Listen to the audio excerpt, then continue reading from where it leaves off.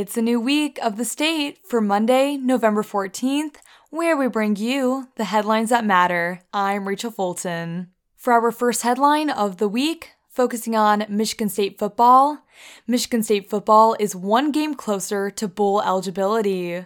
The Spartans defeated the Rutgers Scarlet Knights 27-21 Saturday in East Lansing, thanks to solid offensive performances from both the run and the pass game. Redshirt junior quarterback Peyton Thorne threw for 256 yards and 2 touchdowns. The Spartans had a promising opening drive and started with a solid field position after freshman wide receiver Jeremy Bernard returned the initial kickoff for 32 yards. The run and pass game then worked together to pick up some extra yardage before being stopped at the Rutgers 38-yard line. The MSU defense was able to hold off Rutgers' offense for the entirety of the first quarter, but the Scarlet Knights found holes in the second. MSU took back the lead with just over 2 minutes to play in the first half. The Spartans opened the second half with some explosive plays. Thorne found redshirt senior wide receiver Jaden Reed once again for a 25-yard catch before handing off the ball to redshirt sophomore running back Jalen Berger on the next play, who then ran for 22 yards. The Scarlet Knights scored one last touchdown in the final minute of play in a drive that covered 75 yards, but MSU was able to maintain possession for the rest of the game and come away with the win. The Spartans remain home this Saturday to take on Indiana before traveling to Happy Valley to end the season on the road against Penn State.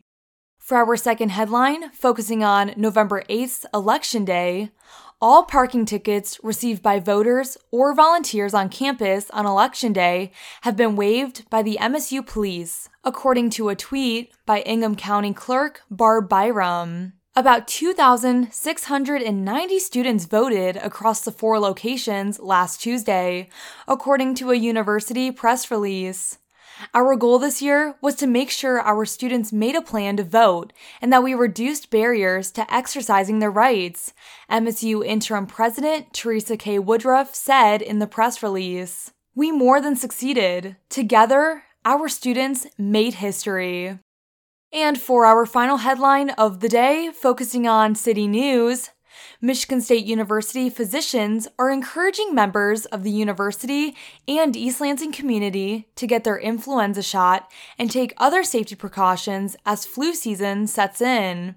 After 2 winters of being protected from flu season by mask mandates and physical distancing, experts say this season might see more cases as our immune systems are reintroduced to the virus. This season's influenza immunization protects against 4 strains of the virus.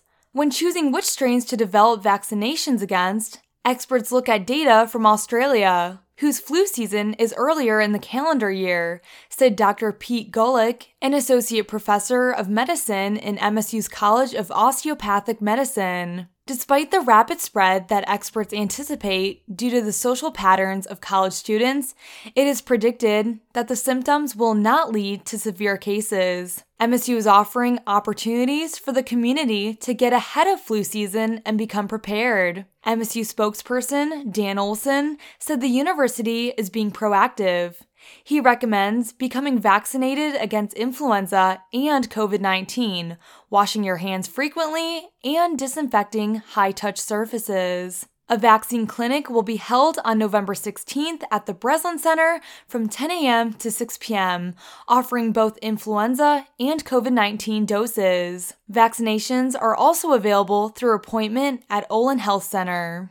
And finally, before we end our episode, today's weather forecast is predicting mostly cloudy with a high of 42 and a low of 26.